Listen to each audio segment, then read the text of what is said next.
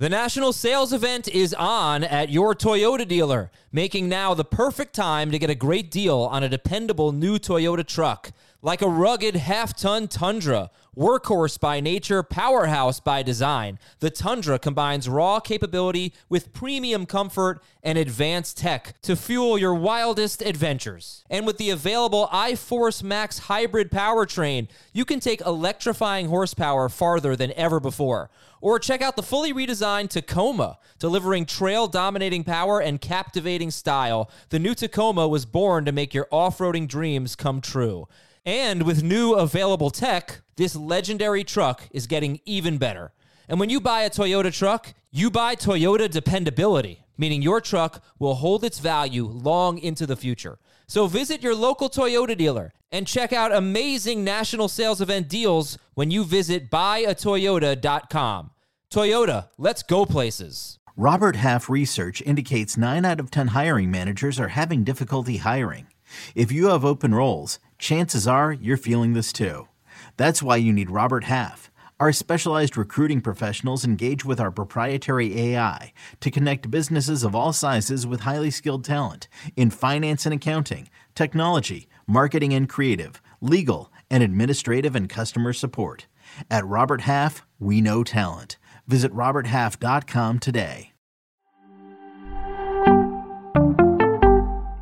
This is Fantasy Football Today from CBS Sports. What a play! Can you believe this? No, I can't. It's time to dominate your fantasy league. Off to the races, and he stays on his feet. This is going to go the distance. Now, here's some combination of Adam, Dave, Jamie, and Heath.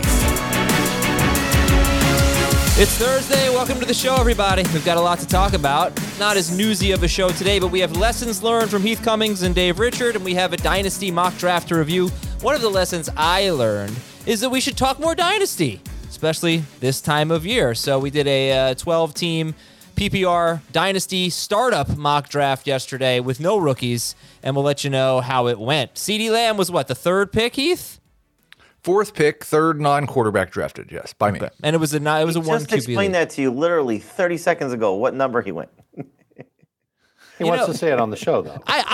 You have been very mean to me this month. No, I haven't. Yes, you have.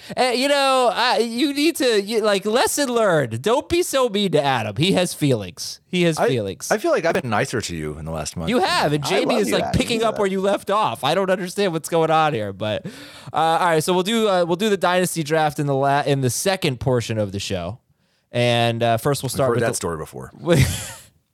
We'll save we didn't have time for the dynasty draft today. We'll save at least 5 minutes for the dynasty draft, I promise. Heath, what was your lesson learned in 2022?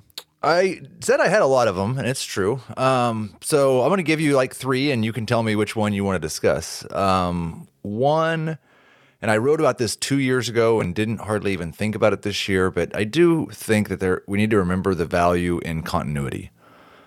We saw a lot of teams with turnover at quarterback or offensive coordinator who really struggled early in the season. And so I'm going to get back to valuing those teams that have the same quarterback, offensive coordinator, and weapon that we're drafting. 2 is I'm going to be a little less optimistic about players who are currently hurt. Yeah. I had too many teams that had J.K. Dobbins, Chris Godwin, and DeAndre Hopkins. Hopkins was suspended, not hurt. Thinking, man, I'll get to 500 week 7, and then I'm going to dominate the league. And I think one team for sure where I started 0-5, got back to 5-5, and then didn't quite make the playoffs. But I got off to way too many slow starts. And then 3, and this covered almost all of our favorite round 3 or round 4 wide receivers that didn't quite live up to our expectations.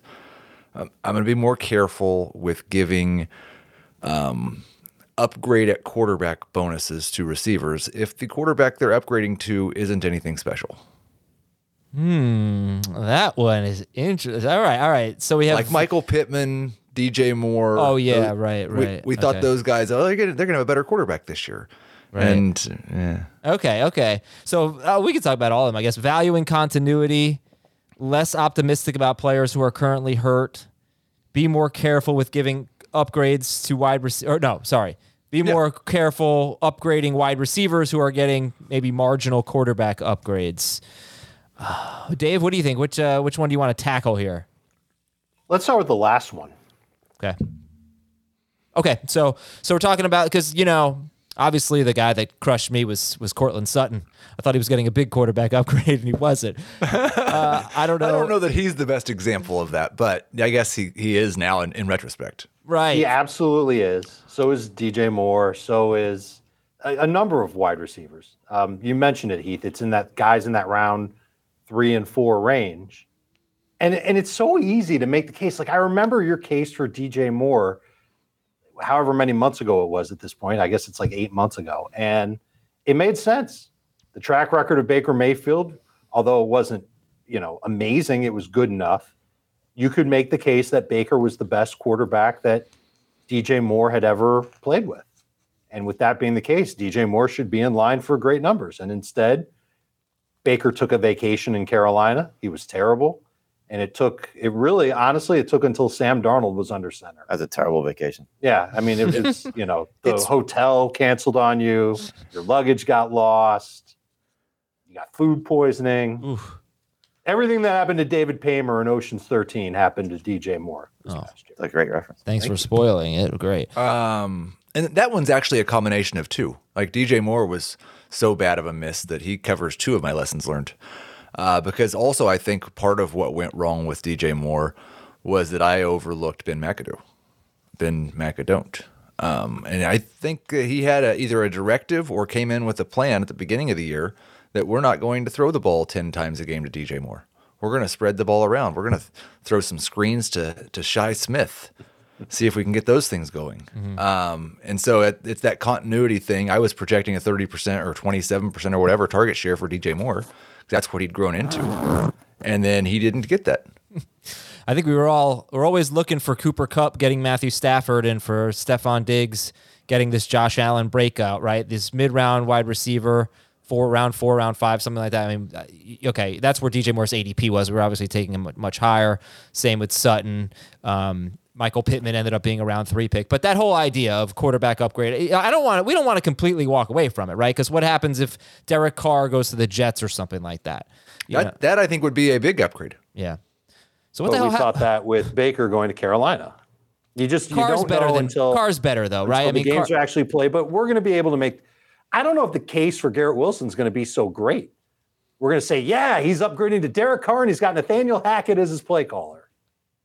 That makes me a little nervous, and I've got him ranked pretty high. Isn't Carr I'm banking on Wilson because Carr's of huge. Him being a great talent. Not hearing me. Do you not hear me? I'm sorry. So, but isn't Carr a much bigger upgrade than Baker Mayfield, though? Well, sure. And anybody's an upgrade over Zach Wilson at this point. Well, and to tie in Courtland Sutton, I mean, it's not like Jerry Jeudy was bad. Jerry Jeudy was good with Russell Wilson. He wasn't that good. He wasn't a standout or anything. He was really only good when Sutton was out. He had a pretty good year. He did not. Jerry Jeudy did not have an impactful fantasy season, especially when you factor in the games that Sutton played. When Sutton was out, Jerry Jeudy went off a little bit. But when they were both there, he was fine, but he wasn't anything special. I think you need to do some Azer statting. Oh, okay. I mean, end of season, he was fantastic. He had a game where he played 1 snap, and he had a game where he played 10 snaps. Yeah, I won't count those. Like I think he was. I know at one point in the season he was like 8 for 8 in games that he'd played at least 60% of the snaps, scoring at least 14 fantasy points. No, that can't be. Because no. I'm just telling you right now. I'm looking at it right now. It can't be. Okay, maybe it was 7 for 8 or whatever, but he had a very good wrong.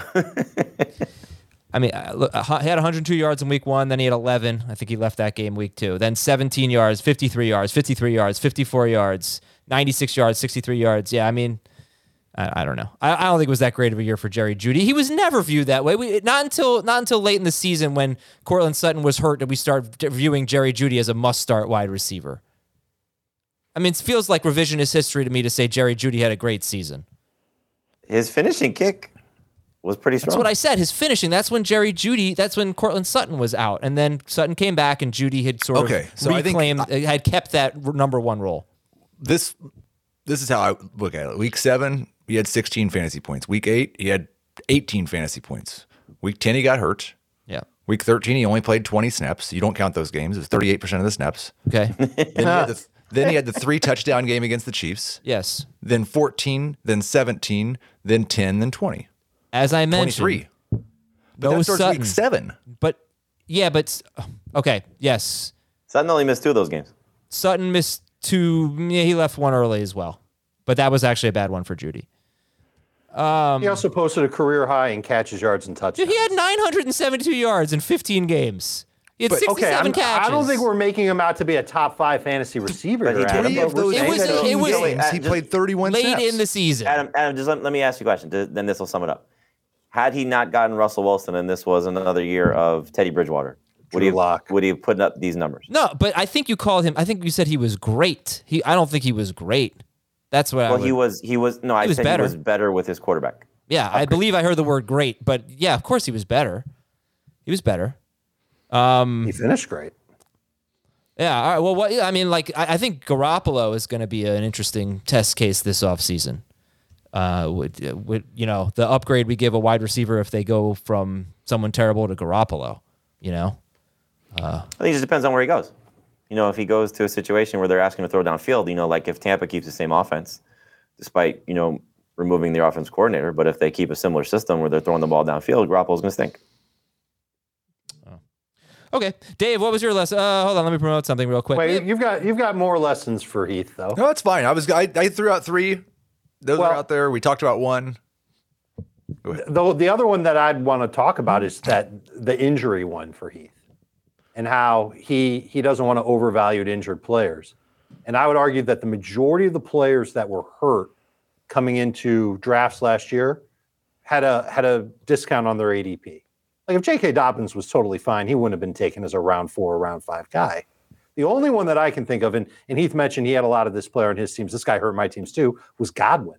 Because we saw Godwin starting to participate in training camp, and it looked like he would be ready to go. What about Michael We knew Thomas? that he wasn't necessarily an explosive wide receiver in the first place, just a good volume receiver. Well, Dobbins was a round 5 pick. Right, but where would he have gone if he were healthy? If he was healthy? If there was no knee injury to J.K. Dobbins. Oh, round 3? Yeah, but at worst. that's not a discount, though, for Dobbins. The discount wasn't big enough. No, Dobbins was a terrible No, pick. it ended up not being big enough, but there was a discount. Godwin was actually drafted after Dobbins. Godwin's was round 5? Then shoot, I was drafting Godwin way too early. But Godwin, I guess, was at a discount if his ADP was round 5. Michael Thomas had a discount. You can tell me when his ADP was. But it I wasn't remember big getting enough. him in like round 9 in some drafts. Hopkins had a discount because he Michael was suspended. Thomas was round 6. Okay. And DeAndre Hopkins, 7-8? Lay them straight? Well, this is CBS ADP. So Hopkins was pick 100. Ooh, even better. So I feel like that was baked in, and that's going to continue to be the case. But which with of those most guys were players worth that next year. discounted ADP? I think Hopkins was absolutely worth that discount. He's interesting. He wasn't hurt. He was suspended. Right. I think I'm definitely gonna back off guys who are coming off torn ACLs because I did have a lot of Godwin and I did have a lot of Dobbins, just like you, Heath, and it did not work out. It just didn't. Well, I think you got to factor in though what you're hearing by the time you're drafting, because like Breece Hall, if he's ready to go for training camp and gives you 4 weeks worth of practice, you're not going to run away from him. Same thing. You may be concerned, but you're not going to right. run away. I'm not going to run away from Same him. thing with Javonte in Denver, especially now with Sean Payton there. Right, those guys had early injuries. Yes. So right. So there's obviously there are caveats here. Did they have multiple injuries? Because it wasn't just an ACL for Dobbins. He had multiple knee issues in that same injury. And I think Breece Hall had the same. I don't think it was just an ACL. I'll have to check on that. Might have been like a meniscus too or something. But obviously, yeah. See what the preseason reports are. But I think the teams are always going to express optimism about their guys. And I think we've dealt with that with Saquon Barkley, for example, where a lot of positive reports, and then he comes back, and it's not until after the year where they go, well, he just wasn't the same. He wasn't really fully back. That's going to happen. So you can get tricked by the reports too, because the players and the organization, they're going to spin it optimistic. I think it leaves you in a tough spot. I think for Dobbins, for example, there was videos of him limping, and his gait wasn't the same. So I think you said it best. There's got to be caveats. It's got to be a case-by-case basis. Cam Akers was supposed to be 100%, and who knows how healthy he was by the time, even rushing back last season, maybe he just wasn't right, So, yeah, we have to gauge it. All right. So those are Heath's lessons. We have a Facebook group. That's a lesson to learn today. Go to the Facebook group and join it. Go to facebook.com and search for Fantasy Football Today. There's also a link in the episode description. This is a great way to talk to other Fantasy Football Today listeners, other fantasy football players, and get some advice or just talk shop a little bit. Big trade happens or signing or whatever. Just go to that Facebook group. There's going to be some reaction, and, it's just a good way to socially network with people, I'd say. Dave, your lesson learned for 2022 is what? Call me Axel, because I'm going to preach patience with fantasy football, and in two different ways. The first one's going to be keeping it in mind on draft day, especially when you get to the midpoint of your draft and the end of your draft, thinking about the players who you're willing to be patient with when you draft them. And these can be high upside players, but the worst thing you could ever do is draft a player that's got high upside, and after 2 weeks, you say, oh, this guy sucks, I'm getting rid of him, and then he ends up being good. And there's the case of Justin Fields from last year. That's the biggest one of them all, where the first 4 weeks of the season, no one could make a case for Justin Fields after the first 4 weeks of the season. So I kind of can't blame people for cutting him after they took him with a late pick. But just imagine if you had stayed patient a little bit longer than 4 weeks with Justin Fields, how happy you would have been to have him on your fantasy team. He averaged 24 fantasy points per game from week 5 on, after averaging only 10 fantasy points in the first 4 weeks of the season. And there's other players too that started slowly or really didn't do much, and then they got going. And some of them, there's an interesting, there's two sides of the story. There's a guy like Kenneth Walker, who everybody was going to be patient with because they know he's a rookie, and it was just a matter of time before he got his chance. You just didn't know when it was going to happen. And then when he did get that chance, he went off, versus somebody like James Conner, who through the first 5 weeks of the season was right around 10 fantasy points per game, wasn't really getting it done. We were very nervous about him. And then when he came back, he basically carried the Cardinals offense for a huge chunk of the second half of the season and averaged over 18 PPR points per game. So the second half to what I'm saying is, not only should you be patient with your players and think about the players who you're willing to be patient with on draft day, but once you've got them on your team, be patient with them for as long as you possibly can. You don't have to set a limit on it on draft day, but maybe think about it as, I'm willing to wait these guys out month and a half, 2 months, however long it takes, because I want to see these guys do well, because when they do well, they'll be great for my fantasy team. But what happens with two cases? What happens with players that are struggling for several weeks, like Christian Watson, for example? So you were... Yeah, this is obviously the other side of it. We were expecting great things out of the gate. You saw the big play potential in the first game when he has a drop, and then you start to get to bye weeks, and these are guys that are in that gray area of, I'd like to hold on to them, but I can't justify it because I don't want to drop guys that I'm using. So, I think at that point you've got to let them go. Okay, but that's the point that I want to get to. I don't want to do it just because I'm sick of looking at this guy's name on my bench. Sure. Through the first 3 weeks of the season. The other part of it would be is, we went through a season where Kareem Hunt did nothing, but you know what he was capable of doing. You don't want to cut that guy. Alexander Madison. That's a good example, because I have a team with Kareem Hunt that won its league, and he was on my bench once I couldn't cut him. I couldn't do it. Right. So it's a good example. Madison, these high-end handcuff guys that, if something happens to the player in front of them, they're league winners. So those type of players, what do you get to that? I think I do with them what I did with them in years and years past, and that's just hang on to them and hope that I don't need the spot. I'm never going to cut a player just because he sucks. There's got to be a reason to cut a player. It's a roster. It's the numbers game that you hear about in the NFL all the time. It's just like that in fantasy too. Does this mean you're going to be more cautious on the waiver wire early in the season? Potentially. But if there's a player that I believe in, who maybe I was looking at drafting and then he went undrafted in my league, and then he gets off to a good start in week one. You loved Isaiah McKenzie. He was my guy. And so McKenzie was somebody you drafted a lot of. Mm-hmm. How much patience would you take with a guy like that? I held on to my Isaiah McKenzie for first couple of weeks of the season, and I think it was like week 3. I think it was against the Dolphins. He had a good game. He had a big role in that game. I got excited, held on to him. Any other leagues where he was available, I went and I picked him up. And then how about this question? I'll answer this. How long did I hang on to him after those games? Because he obviously hit a wall in the middle of the season. I started dropping him right around midseason. And that ended up being a good move. But I had to do it because of what you talked about. I needed to fill that spot with somebody else. Yep. Maybe someone dropped Christian Watson, and I was able to pick up Christian Watson and drop Isaiah McKenzie. That type of move I'm more than happy to do because I'm still getting a guy who I'm willing to be patient with, who might have a better opportunity to help me sooner than McKenzie would. Okay. That makes sense. Yeah. That makes sense. I help. Yep. Patience is the word to keep in mind. And we'll go over this again in August for sure. And that's a really bad Guns N' Roses song, I might add. It's not their best song. No, it's really not. Okay, their best song. I'll play the intro to their best song. It's the Fantasy Cops song. Not a Guns N' Roses song, but we do have Fantasy Cops for you today. Are you ready to do some policing? Yes. All right, let's do it. This is from Joe, from the home of the worst ball stadium in baseball. The worst stadium in baseball. Tampa? Oh, probably. Yeah. Okay. So he says, hey, Vlad, Bo, George, and Alec. Those are baseball players. Yeah, those. I guess it's Toronto because those are Blue Jays. Those are Blue Jays. I've listened to almost every show for 2+ years, and I just finished last in my league. No fault to you guys. I had Trey Lance, Kyler Murray, Javonte Williams, and Breece Hall in a 2 QB league. All right. Conscience is clear then. Okay. I'm emailing for your opinion on a proper punishment for our commissioner. This happened on a week where there was a 9 a.m. London game. The game began, and he started a running back that was injured.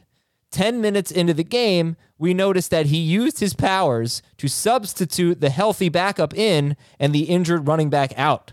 Once this was pointed out, he apologized. He took the loss. He actually won that week, so he gave himself a loss. And he offered to lose his first-round pick next season. Opinions are all over the place in the league. What should the proper punishment be? A, take the loss that week. B, take the loss and lose a first-round pick. Or C, get kicked out of the league. So how many minutes was it? 10. 10 minutes into the game, he started an injured player. This had to be Kamara, right? Probably. If he had makes sense. If he had emailed the league, and it's the early game, said, "Hey, listen, I overslept, whatever." Would anybody have said anything? Yeah, they would have said you have to keep that guy in your lineup. You think? Yes, definitely. What would you say? I would have said 10 minutes in, change it. Sure, no problem. You're the kindest commissioner on the planet. I mean, it's. You're not so great with the finances, but unless there's an issue of this guy doing this a lot. Like if it's the first time that's ever happened and it's an early game. Man. So first off, this guy can't be commissioner ever again. I agree. In any league for the rest of his life. I don't think he should have taken an L that week. He just can't ever be a commissioner again. And he can't start the guy he switched it to. He had to switch it back. Like, I wonder, though, like, if he noticed it 5 minutes in and then, had the moral dilemma of, do I change it, do I not change it? Nobody's going to know, I'll change it. And then he got busted. Like, yeah, that's what I'm saying. Like, what if he noticed it 2 minutes into the game? Yeah. And he's replacing him with somebody who's playing at 1 o'clock. Like, to me, if it's a 1 o'clock game, it's a little different story. I'd like to know if this was Kamara, because I remember being very lenient with the Kamara situation, because all indications were that he was going to play, and I felt like anyone who woke up and saw he was inactive had every right to take him out, because we never could have foreseen him missing that game. So I'm kind of leaning towards what Jamie's saying. The commissioner messed up by not being transparent about it. I mean, that's a mess up for sure. Right. Yeah. Like there should be, like, if he took the loss and he gave himself the loss, like, let it go. That's it. So you just say give him the loss that week. Don't have to give up the pick. I mean, look, he punished himself. If he's been a terrible commissioner, then there's obviously reasons to remove him as commissioner. I don't think he came out of the league. Losing a first-round pick, if you guys want to go that far, okay, fine. To really make him pay for it. But I mean, it's fantasy football. Come on, what are we doing here? Okay, well, Heath is removing his commissioner powers. I agree with that. I think he should take the loss, and he shouldn't be commissioner anymore. But let somebody else let him keep to do it. Sure. Who wants to do his it? first round pick. I would probably say that the next commissioner should change the guy's team name to Cheater for the next season. His team should be Cheater for the rest of the next season. I think that it's great in theory to remove his commissioner powers, but what if he's actually a good commissioner who just made a mistake? I think it's been demonstrated that he's not. It was a mistake, Heath. Gosh, you're so harsh. Kicking everyone out. You know how many leagues? Is this his first year playing fantasy football, and he's never dealt with setting a lineup before games actually start before? He made a mistake. You know? People, what if he we went know out? countless people who play fantasy. Had a rough night and woke up a little late. Yeah. We know so many people who play fantasy. They know set your lineup before the game Okay, start. but I mean, my gosh, we only hear from a small sample size of people complaining about these things. It would have been all over the place if it was a widespread problem with people forgetting about a game. So he's there's some responsibility that every man and woman has to take for owning a fantasy football roster. And we can't hold hands for everybody when it comes to setting the lineup. So what was your opinion, Dave, about the Kamara situation? I felt like you were a little bit more lenient on that. And so for people who don't remember, Kamara played in London, 9 a.m. Eastern, and was inactive, a surprise inactive. And a lot of people had Kamara in their lineup. And some commissioners allowed that manager to make a change, and some commissioners did not. I was on the, yes, you can change the lineup, especially if we're talking about someone out on the West Coast. It was 6 a.m. when that game started and had no idea Kamara wouldn't be in. So do you remember, Dave, how you felt about it? I don't remember exactly, but I believe I said that if you were to ask for forgiveness and to make a change, and the person you were playing agreed to it, that you should be allowed to make the change. Okay. And maybe you would play against somebody like Jamie, who is a benevolent fantasy manager, and he would say, okay, I understand. You can go ahead and make the change. And the commissioner would probably allow that, and that's cool. But you should not be allowed, if you're a commissioner of a league, to change your lineup 10 minutes after the game starts. Unless you reach out to people, the person you're playing, and you say, dude, I messed up, I overslept, I didn't take Kamara out of my lineup. Do you mind if I put in somebody else who hasn't started playing yet? And they say, okay, that's fine. If he does that, then we're good. Yeah. Go ahead, Heath. I'll give you the last word. Popular opinion. Yep. I don't like the commissioner asking the opponent if it's okay to bend the rules for his opponent in that week. You're putting the guy in a bad position. He has to choose between his fantasy football interests and everybody thinking he's a jerk. And he's not even the one that messed up. All right, well, look, all I know is Heath has ruined a lot of leagues by kicking a lot of people out over the years. I did not kick anyone out of the league. I just stripped his commissioner status and changed his team name for a year. I support that. That's fine. All right, we're going to take a break. We'll save Dynasty for next year. Just kidding. We'll do some news and notes and talk Dynasty after this on Fantasy Football Today. It's the most wonderful time of the year. Fantasy baseball draft season is upon us, which means you need to listen to Fantasy Baseball Today, part of the CBS Sports Podcast Network. Join Scott White, Chris Towers, and me, Frank Stanfield, 6 times per week throughout March. Sleepers, breakouts, busts, live mock drafts, spring training updates, and everything in between every Monday through Saturday. Make sure to download and follow on Apple Podcasts, Spotify, the Odyssey app, and everywhere else podcasts are found. CBS Wednesday. We have so many cool, diverse people from different backgrounds, different beliefs, different upbringings, and it just keeps growing. I'm a citizen of the United States. I'm a hustler. I'm a big Taylor Swift fan. I'm the queen of the tribe. I am playing whatever role I gotta play. I'm gonna play this game full speed. I ain't going down like no punk. A new Survivor, Wednesday on CBS and streaming on Paramount+. Some news items for you. 49ers press conference yesterday. Kyle Shanahan said he did not see a way that Jimmy Garoppolo would be back with the 49ers in 2023. General manager John Lynch expressed optimism that Brock Purdy could avoid Tommy John and basically have a procedure that would have him rehabbing in 3 months and fully cleared in 6 months. So that is a possibility for Purdy, that he'd basically be good to go by training camp or preseason. Kyle Shanahan also said he'd be surprised if their star left tackle Trent Williams retired in a few weeks, he said. Williams, I guess, didn't completely close the door on that. That would be a big loss for them. He's one of the best left tackles in football. The best. Andrew Thomas. Mike McCarthy will call plays for... There it is. He got the Giants in. Let's go. Bingo. Mike McCarthy's going to call plays for Dallas. Is this a big deal to anyone? How do we... I don't love it. Let me see if I can call up my old data on Mike McCarthy and what he did when he called plays in Green Bay. To go back to Jerry CeeDee Jones Lamb, calling plays in Dallas. Yeah. I think Lamb's the one guy who it could be good for. Why is that? Because Kellen Moore wasn't as much of an alpha wide receiver guy because he's a better offensive coordinator.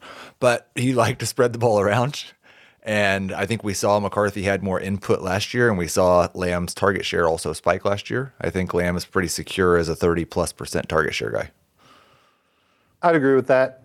I would think anybody calling plays for Dallas would probably do that. I would hope so, but they need more, and Kellen Moore didn't do that. That's something to keep in mind with LA moving forward. Throughout his time with the Packers, when he called plays for them, 20% of the catches went to running backs, 18% to tight ends. The rest went to wide receivers. They were 60-40 pass on average. This was about a decade as a play caller in Green Bay, averaged about 64 plays per game. I think leaning toward the pass catchers in that offense is a good move. Okay. My Tua Tagovailoa finally cleared the concussion protocol. It took over a month, and they were very... So can he play in the Pro Bowl? That's actually what I was thinking, but I don't think so. Okay, let's talk Dynasty here. If you're watching on YouTube, youtube.com/fantasyfootball today. If you're ever looking for our full-length shows, by the way, archived on YouTube, you have to click the live tab at youtube.com/fantasyfootball today. That's where you'll find our full-length shows. Otherwise, you're just going to see clips. But again, click the live tab, youtube.com/fantasyfootball today. And subscribe to that channel and watch all of our stuff. You can watch it live or on demand. All right, let's see. What picks did we have? Heath, you had the third pick, right? Fourth. All right. Still. I keep thinking that it was three receivers and then Mahomes, but Mahomes stuck in there. Third overall. What did I have, Heath? The fifth pick? Sixth pick? You were the fifth pick right behind me. It's on our screen. I had you the can wrong just count league. numbers across. Jamie had the 12th pick. Dave had the first pick. There we go. I didn't ask Schaefer to participate, so he's not on here. But yeah, it's Dave at the first pick, me at the fourth pick, Azer at the fifth pick, and Jamie at the 12th pick. So Jamie had the 12th pick, and Adam had the fifth pick, and I had the fourth pick, and Dave had the first pick. And when did CeeDee Lamb go? He went to me with the fourth pick. Okay, so I'm just going to read round one. No, I'm not going to do that first. All right, startup dynasty. Let's talk overall approach here. Dave, you had the first pick. This was, by the way, one quarterback, three receivers, and a flex, two running backs, tight end, big benches, full PPR. What do you do for a startup dynasty? There are no rookies in this draft, but how do you kind of balance competing now versus getting young guys? And Dave, since you had the first pick, what was your approach? My approach was get the best player who wasn't too old with the first overall pick. That was Justin Jefferson. That's who I would take first overall in a redraft. And my plan going into the draft was to take young players at the 2, 3, and 4, 5 turn and then go pick up that value from older players the rest of the way. And I had to ditch that plan because when I was up in rounds 2 and 3, both Cooper Kupp and Devontae Adams were both on the board. And I just love the idea of having a team with Jefferson, Kupp, and Adams on it. Those are 3 of the top 5 receivers in fantasy. So I thought to myself, okay, cool. I'll try and win the league this year. And so those were the first 3 picks that I made.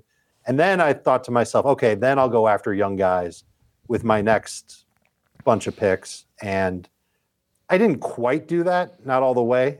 There were some older players whose values I just could not resist. But what I ended up ultimately doing was getting stocked up on stud wide receivers and then hog wild on just running back flyers for like almost 7 straight rounds in a row, something like that. It's a very interesting team, Dave, because I wonder if you... I don't. Okay, so your first 3 picks were Jefferson, Kupp, Adams. Those are your 3 starting receivers. That's incredible. But who you starting at running back? Dobbins and Akers. Yep. Deshaun Watson's your quarterback. Tight end is Okonkwo. Yeah, I screwed the pooch at tight end. Whatever. So what I was going to say, and I've done this before, and I did it a little bit in this draft. I just didn't quite get on one side. Like when you had Jefferson, Kupp, and Adams, I think what you said was, I decided I'm just going to win the league this year. And I think that's what I thought when I saw you take Kupp and Adams. Like, well, this year's pretty much done. But I think if you're going to, for me, if I'm going to do that, then at round 4, at the end of round 4, that 4 or 5 turn where you took J.K. Dobbins, I'm probably taking Derrick Henry. Right. Mm-hmm. I'm probably trying to get an elite quarterback. I'm probably trying to get an elite tight end, like a Kittle or a Waller. They fell quite a ways in this draft. Like, I think for me, I would like to generally commit one way or the other. Yeah, right. That was my question, Dave. Do you think you did that? Because you could have gone, instead of Dobbins and Jamison Williams, who were rounds 4 and 5, you could have gone. I could have had Dobbins and Derrick Henry. Yeah, or Mixon. You could have gone Mixon and Henry. I could have had Henry and Mixon. I think the Williams pick to me is great. Like, but I think taking Henry over Dobbins makes the most sense. Like, if you're just gonna go one way, and stick to it. Like, because what you don't want to end up doing, and this is for any dynasty league, is be stuck in the middle. Being stuck in the middle is terrible. So you may win the league in 2023. Then I'm not stuck in the middle. No, but you probably are for the next 3 or 4 years. You know, like that's. I could just blow it up. That's you could, but like, and if you don't win it this year, which is something that I experienced in our dynasty because league. then you're sort of like, you have a lot of if this, if that, if this, if that. You know, if Pacheco's still good, if Robinson's, you know, like Zamir gets the job, could certainly send you in the winning direction. Yeah. But like, I think once you got to that 2-3 turn, you're like, okay, I'm winning this now. Maybe I win it for the next 2 years, and then I'll take my chances after that. And instead, I kind of towed the line of, well, I got some guys for now. But I think Dobbins has some legs to stay in the league for more than just a couple more seasons. And I definitely love Jamison Williams' long-term outlook. And then in 6-7, Cam Akers and Pacheco. To me, those were the best available running backs. I'm hoping one of them can end up being good. But you took them over Kamara. I mean, you know, you took them over Kamara. I don't know if you... Would you do that? You wouldn't do that in a redraft league, would you? No. Yeah. All right. So I don't know what the suspension could be. That was an interesting. That was team 1. So Dave's team at first overall would be Deshaun Watson and Trey Lance. Running backs are Dobbins, Akers, Pacheco, Brian Robinson, Zamir White, Justin Jefferson, Cooper Kupp, Devontae Adams, Jamison Williams. Not bad. John Mechie, Zay Jones. So strength there. All right. Danny Gray was my last pick. I went with a very young strategy. I don't know, Heath or Jamie, what did you guys do? Young, except for one pick. Which was what? Joe Mixon in round 5. What is he, 27? He will be next year. Yeah. And Jamie, how about you with the 12th pick? I just went best available player, but leaning more toward youth than age when it came to decisions. So who thinks they could win the league this year with their roster? Dave, you obviously do. Yes. Anybody else think that, I got a league-winning team? I wouldn't be surprised if Kyler is Kyler at some point in the season and McCaffrey stays healthy. I have a shot. I think Alfredo Brown has a league-winning team. And what is his team? He has Derrick Henry and Austin Eckler at running back. He has Travis Kelce at tight end. He has Jamar Chase, Keenan Allen, Tyler Lockett. Absolutely. Yeah. At wide receiver, and Justin Fields as his quarterback. Right. So, okay, this was the number 2. So let's take a look at the number 2 team here. Alfredo Brown. Jamar Chase was his pick. Then in the second round, he took Kelce. In the third round, he took Eckler. And these are guys who are obviously getting up there in age, but they're still going to be potentially number 1 at their position in the preseason rankings. Kelce will be 1. Eckler will probably be 2 in PPR. Justin Fields in round 4. Derrick Henry in round 5. That would be, 50th overall? Tyler Lockett, Keenan Allen, and that's his core, his first 7 picks. With Field, hopefully Fields is good. He took Geno Smith later in round 14. And then he also has... They're taking Cousins instead of Geno? Yeah. Yeah, he could have? Yep. And Okay, sorry. And then so if that's your strategy. Yeah. So does he have any youth? He has Romeo Dobbs. He has Chase Claypool. Well, he has Jamar Chase and Justin Fields. Jamar Chase and Justin Fields, yeah. Okay, but do you think, what do you think the future, what do you think the 2024 outlook is for this team? Blow it up. Probably. Okay. I think it's possible that team could compete for 2 years, but it's probably a win it year one, blow it up year two. No, I mean, Eckler and Henry are the key to it. If they're still doing what they're doing, then he should be fine. But, we're approaching 30 for those two guys, and the sustainability of success is just not likely. And Kelsey will be 35 at that point, so, he's looking at that point if he's doesn't win it and knows what the future is. You're trying to trade Kelsey to a team that's a tight end away, or Eckler or Henry to a team that's a running back away. Should we go over the age stuff that I sent you guys earlier? Is that interesting for this discussion? Maybe save it. Be more of a. I think we can do that on a different show. Yeah. Okay. Just the quick conclusion is that it's not. You don't get a ton of great running backs after 26. You don't get a ton of great wide receivers after 28. That might be changing though at the running back position. Last year was an outlier. All right, so then let's go through the draft. Or Heath, did you want to cut you off there? No, I was just going to say, I thought one of the things with the running back thing, it did change last year, but I think what we saw is there was a great class of running backs who came in and have mostly dominated the top 10. There are two classes maybe, and now they've gotten to 27 or 28, and they had 1 year where they held on. But we can go to my team. I mostly went youth. I started off with CeeDee Lamb, Jalen Hurts, and Drake London. Dameon Pierce was my first 4 picks. I did take Joe Mixon in round 5. I thought it was too late. And I wasn't 100% sure that I couldn't compete still, but then after that I just went youth because I didn't like the aged out guys who were available. Okay, so Lamb, Hurts, Drake London, Dameon Pierce, Joe Mixon. That was your first 5. And Elijah Moore, James Cook, and Gabe Davis. Who are all still, obviously, I know the other two are obviously young, but I think Gabe Davis is still just 24. How do we feel about Dameon Pierce in Dynasty? He was someone that I would have strongly considered when I took Dobbins. Yeah, he went 3 picks earlier, so that was 45th overall.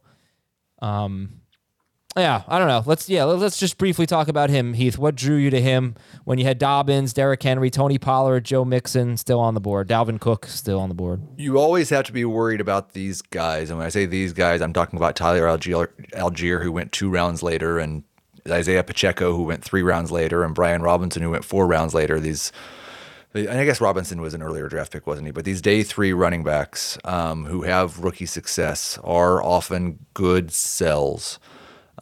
Which is why I wouldn't have taken Pierce until round 4. But I do think the hiring of Ryans makes me optimistic. A lot of times defensive coaches are more focused on the run because they want to keep their defense off the field.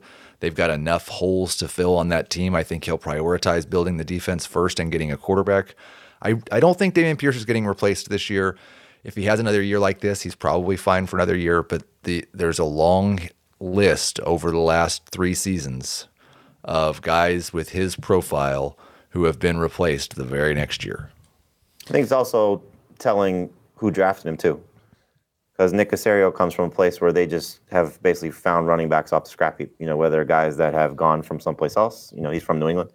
So guys that have gone from someplace else, like a Corey Dillon or a LeGarrette Blount, or taking guys that nobody expected to be featured options as second-day picks or third-day picks in the NFL draft, and have made them into, not necessarily sustainable. So that speaks to your point, Heath. But, I don't think they're going to be looking in the draft or free agency to go get somebody of a high profile, knowing what they have to replace on that team. So coach matters here, GM matters here. I think for him specifically, he probably does have a 2-3 year window of being the lead guy there. So hopefully that's the case.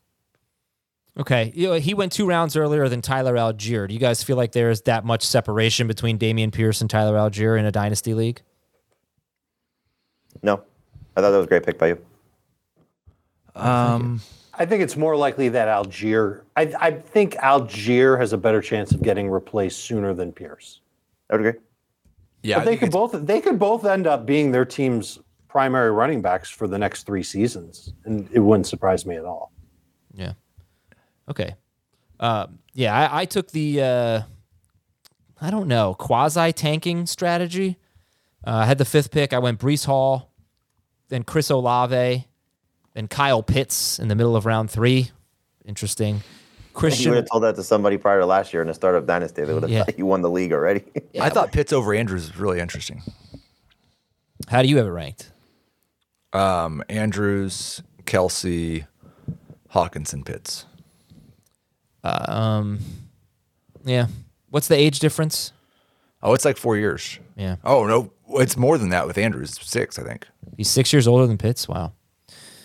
Right, so I went Hall, Olave, Pitts, Christian Watson, Trevor Lawrence, Tyler Algier. Those are my first 6 picks. And after, I didn't have that strategy until probably when I took Olave. When I took Olave over like Tyreek Hill and Cooper Kupp and Devontae Adams, I was like, let's just see how we can do this.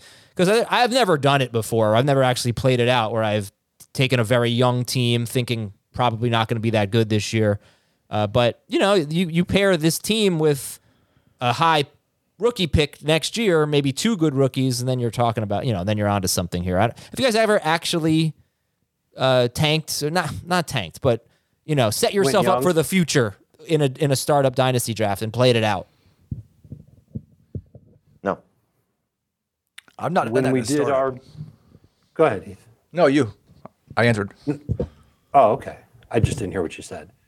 I don't play in a lot of dynasty leagues. The one that we're in all together, I don't remember going particularly young in.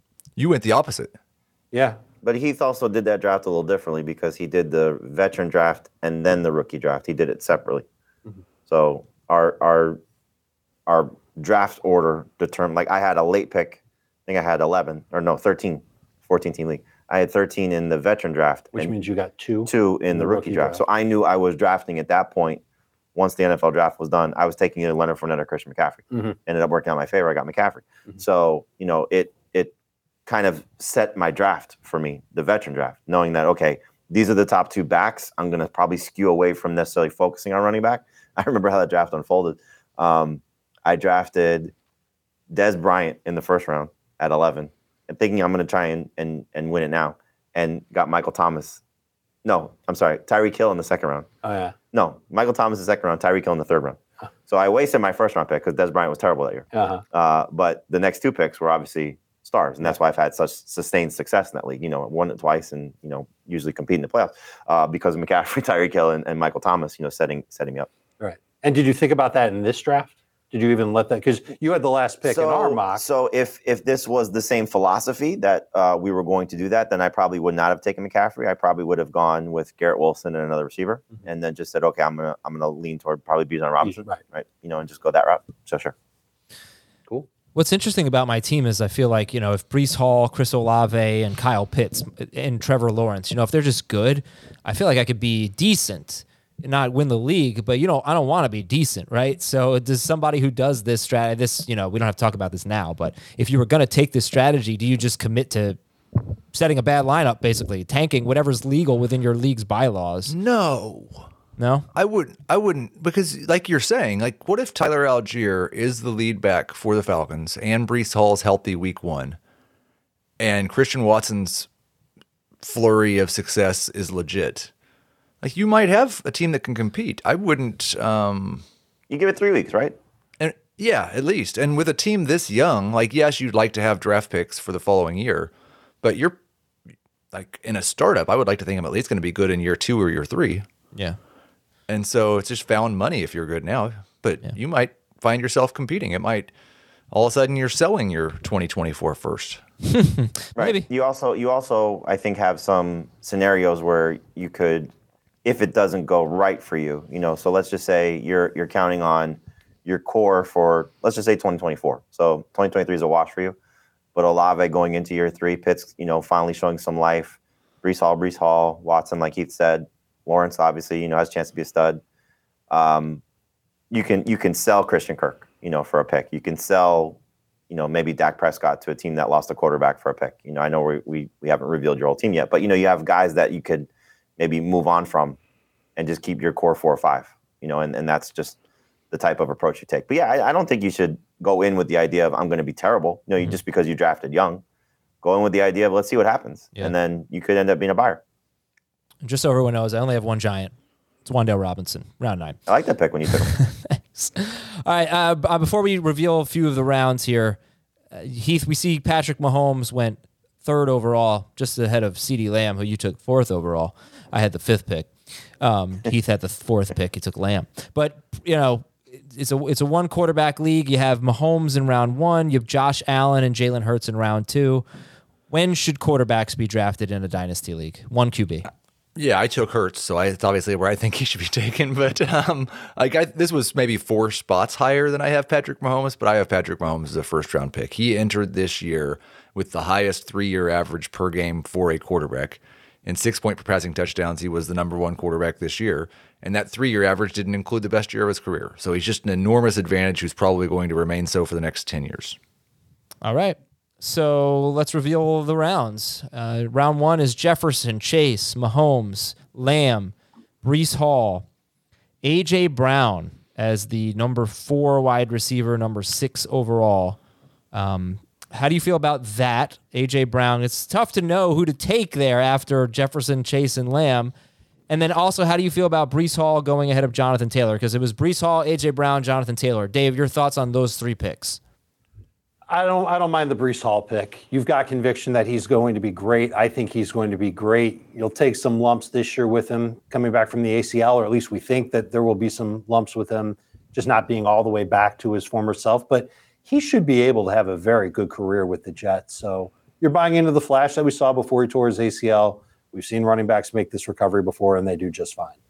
I probably would go with the same thing because I just don't have as much conviction in Brown or Waddle or Diggs or Garrett Wilson's one of my favorites. You guys know that.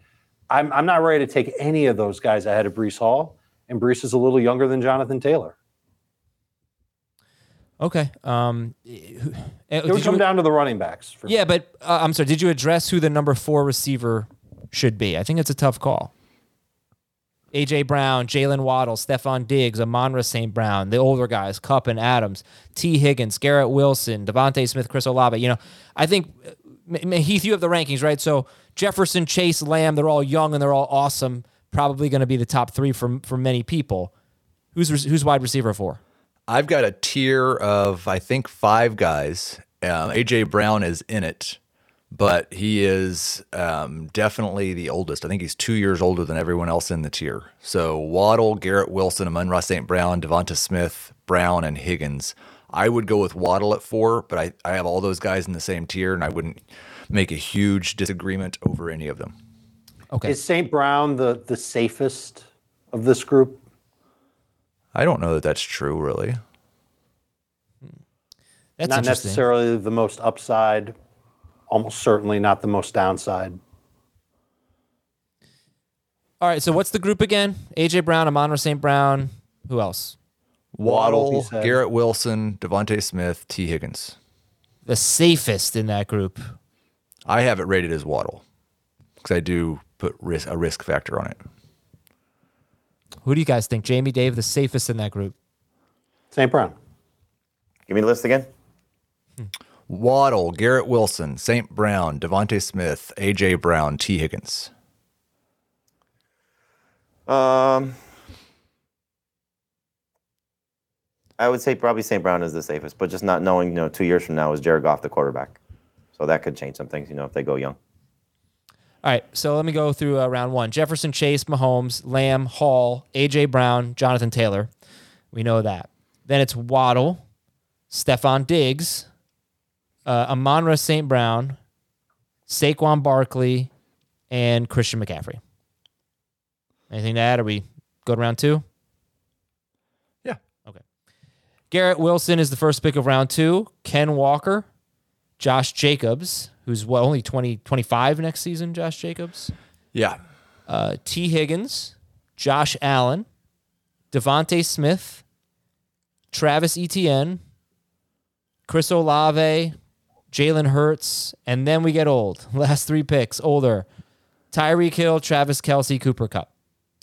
So you definitely have this stretch of young players and in their prime players. Garrett Wilson, Ken Walker, Josh Jacobs, T. Higgins, Josh Allen, Devontae Smith, Travis Etienne, Chris Olave, Jalen Hurts. The first 9 picks of round 2. The last 3 are Tyreek Hill, Travis Kelce, and Cooper Kupp. Tyreek Hill is going to be, 29? I'm sorry, 29 to 30. Kelsey's going to be 34, and Kupp is going to be 30? 30. Okay. All right, any thoughts? Anything stand out to you guys in round 2? No. I think Kelce was my lowest ranked player drafted in the first 2 rounds. Maybe Jacobs. Those two are both a step back for me, but I think he did the right thing. If you're going to draft Kelce there, then take Eckler and Derrick Henry and just go win year 1. Right. And Eckler was his if round he had 3 pick in taken round 5. If he had taken Cooper Kupp or Devontae Adams instead of Kelce, I would not have taken Kelce at the 2-3 turn.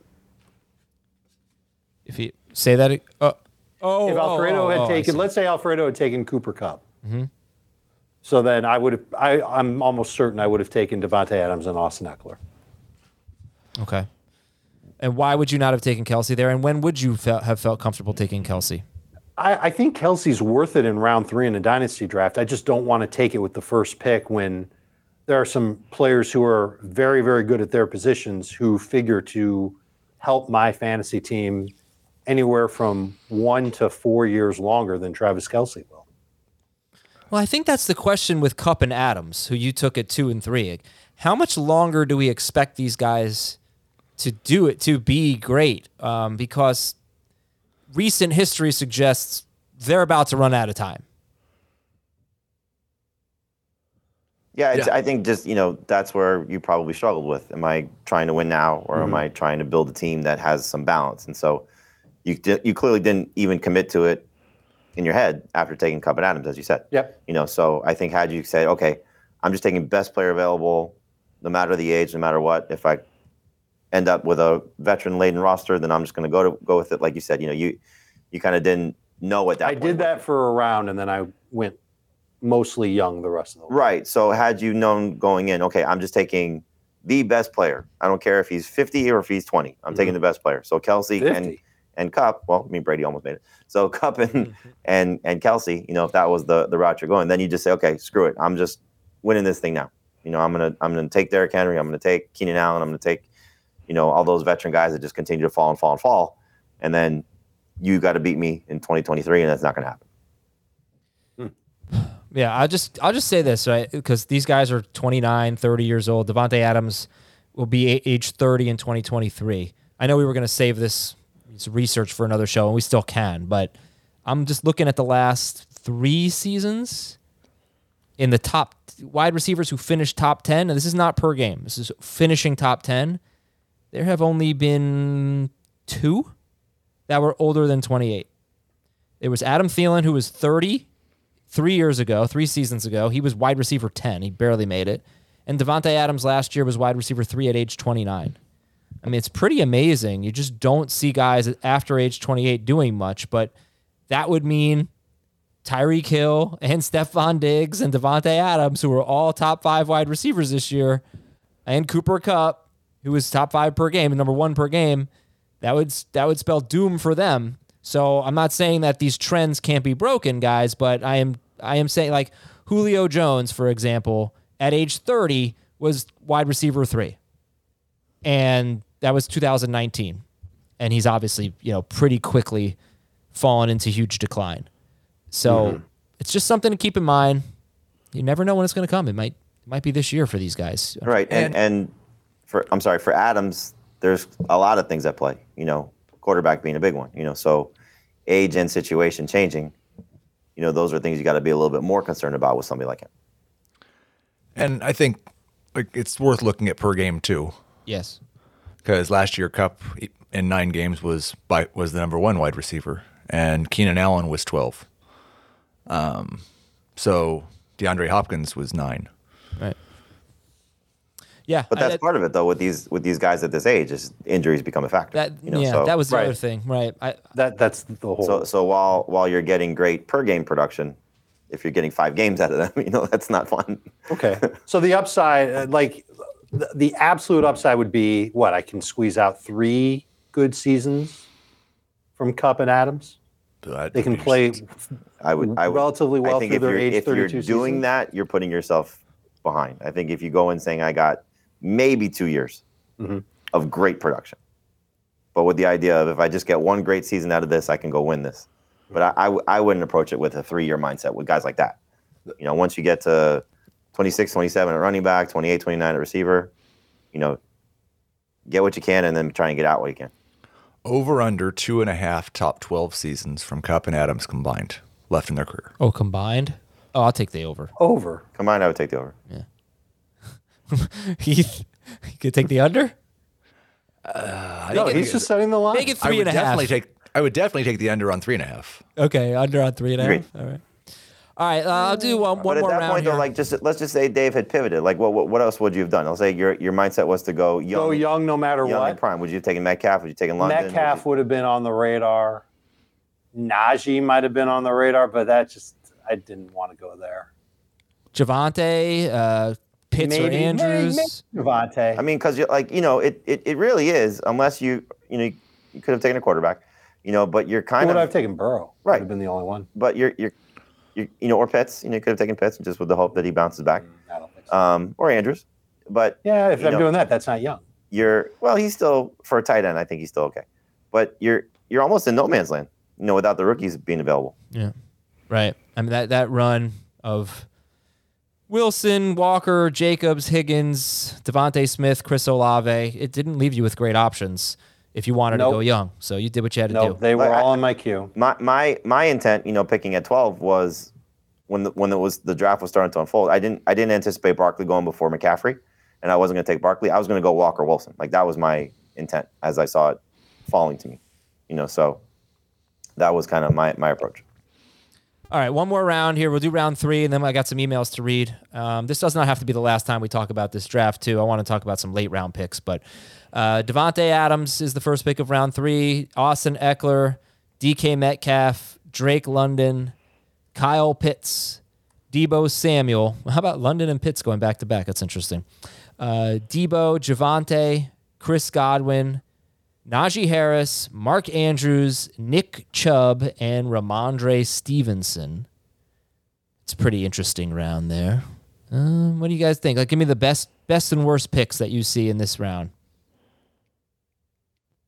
Najee was a pretty good pick.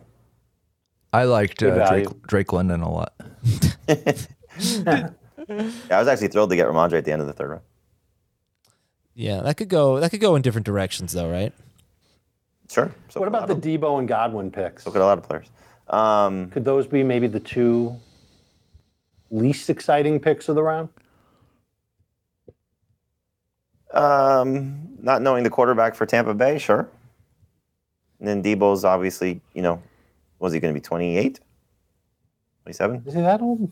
27? It's a good word for it. They're not exciting picks, but that doesn't mean they're bad picks, right? I mean, there's a solid. distinction. Let's use the word solid. Yeah. I mean, as of right now, Godwin's not an exciting pick, but Deebo will be 27. I think coming into next year as a healthy wide receiver, like Godwin could be as good as Devontae Adams. Right, but not if it's Kyle Trask at quarterback. Right, That's not right. going to excite many people. Okay. All right. So What if it's Daniel Jones? Bingo. You're obviously referring to Godwin being on the Giants because we're not taking Daniel Jones off the Giants. That would not be funny. Let's read some dynasty emails here at fantasyfootball. I love how he's become like the best quarterback in.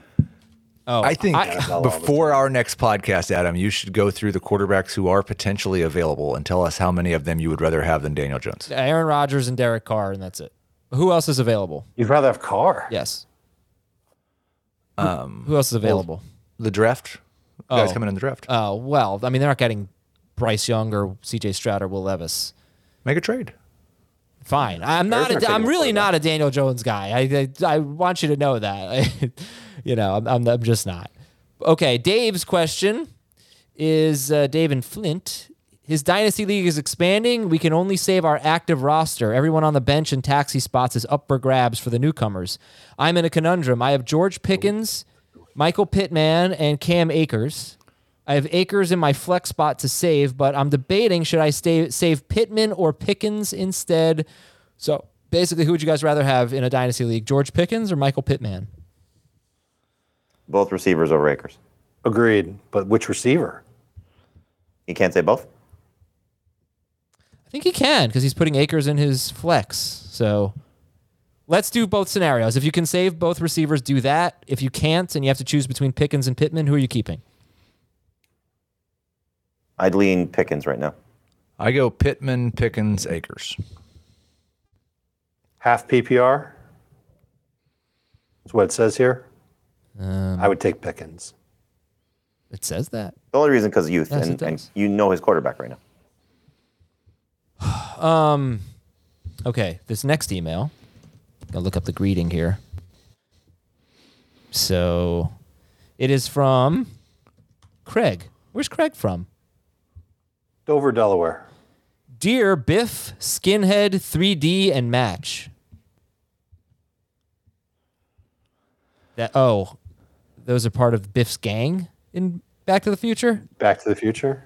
I mean, I knew Biff. I didn't know there was a guy who had 3D glasses, so that would make sense. Okay. He's 3D. I got offered Christian McCaffrey for my Justin Jefferson. Obviously not. He has come back with McCaffrey for my CeeDee Lamb.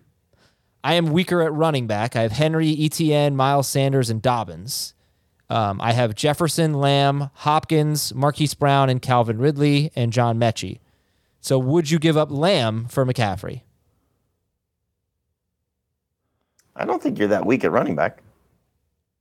You're keeping Lamb. Yeah, I would need something in addition to Christian McCaffrey for CeeDee Lamb. A second round pick. Keep Lamb, butthead. What if it were a Lamb and a second round pick? Oh, no. What if it were McCaffrey and a second round pick for Lamb? Early second, yes. Top 3 picks in the second round. I don't think. Maybe if it's the top pick of round 2. Maybe. All right, next Lamb's question. going to be good for a long time. Jared from Hill Valley, California. That's Jared. 12-team non-PPR. We keep 2 players. It's a keeper league. It's not a dynasty league. We can keep them for 2 years at where they were drafted, and then after that, we keep them for what round they are projected for.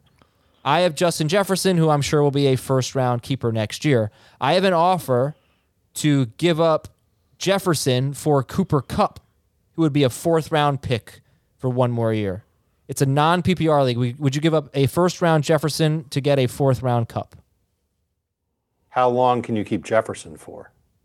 I think every year. Oh, we can keep them for 2 years at where they were drafted. And then where they're projected after that. So it's basically you can. So he could feasibly keep Justin Jefferson for the rest of his career for a first-round pick. It sounds that way. I'm keeping Jefferson. But then what happens to Kupp in 2 years? Let's just say Kupp's still good. Hopefully he's helped me win a bunch of dynasty titles. So then Kupp is back in the first round? After this year, Kupp's back in the first round. So it's 2 more years, this year and another year of Kupp in the 4th round? No, it's 1 more year of Kupp in the 4th round, and then after that, it's his projected draft round. Gotcha. Yeah, I'm not giving up Jefferson. No, I don't think I am either. I was trying to think if you had the first or second pick, if I would, but probably not. All right, guys. Have a good weekend. You guys want to do some Pro Bowl DFS? Must start. Jamie got the column ready yet? No. Yeah. All right. I'm going with Team Eli. How many flags will this player have over under? Did Daniel Jones make the Pro Bowl? I don't think so. Tyler Huntley did. I appreciate you asking about Daniel Jones. All right, I'm going to the gym. We'll see y'all later at Fantasy Football Today. Have a great weekend, everybody.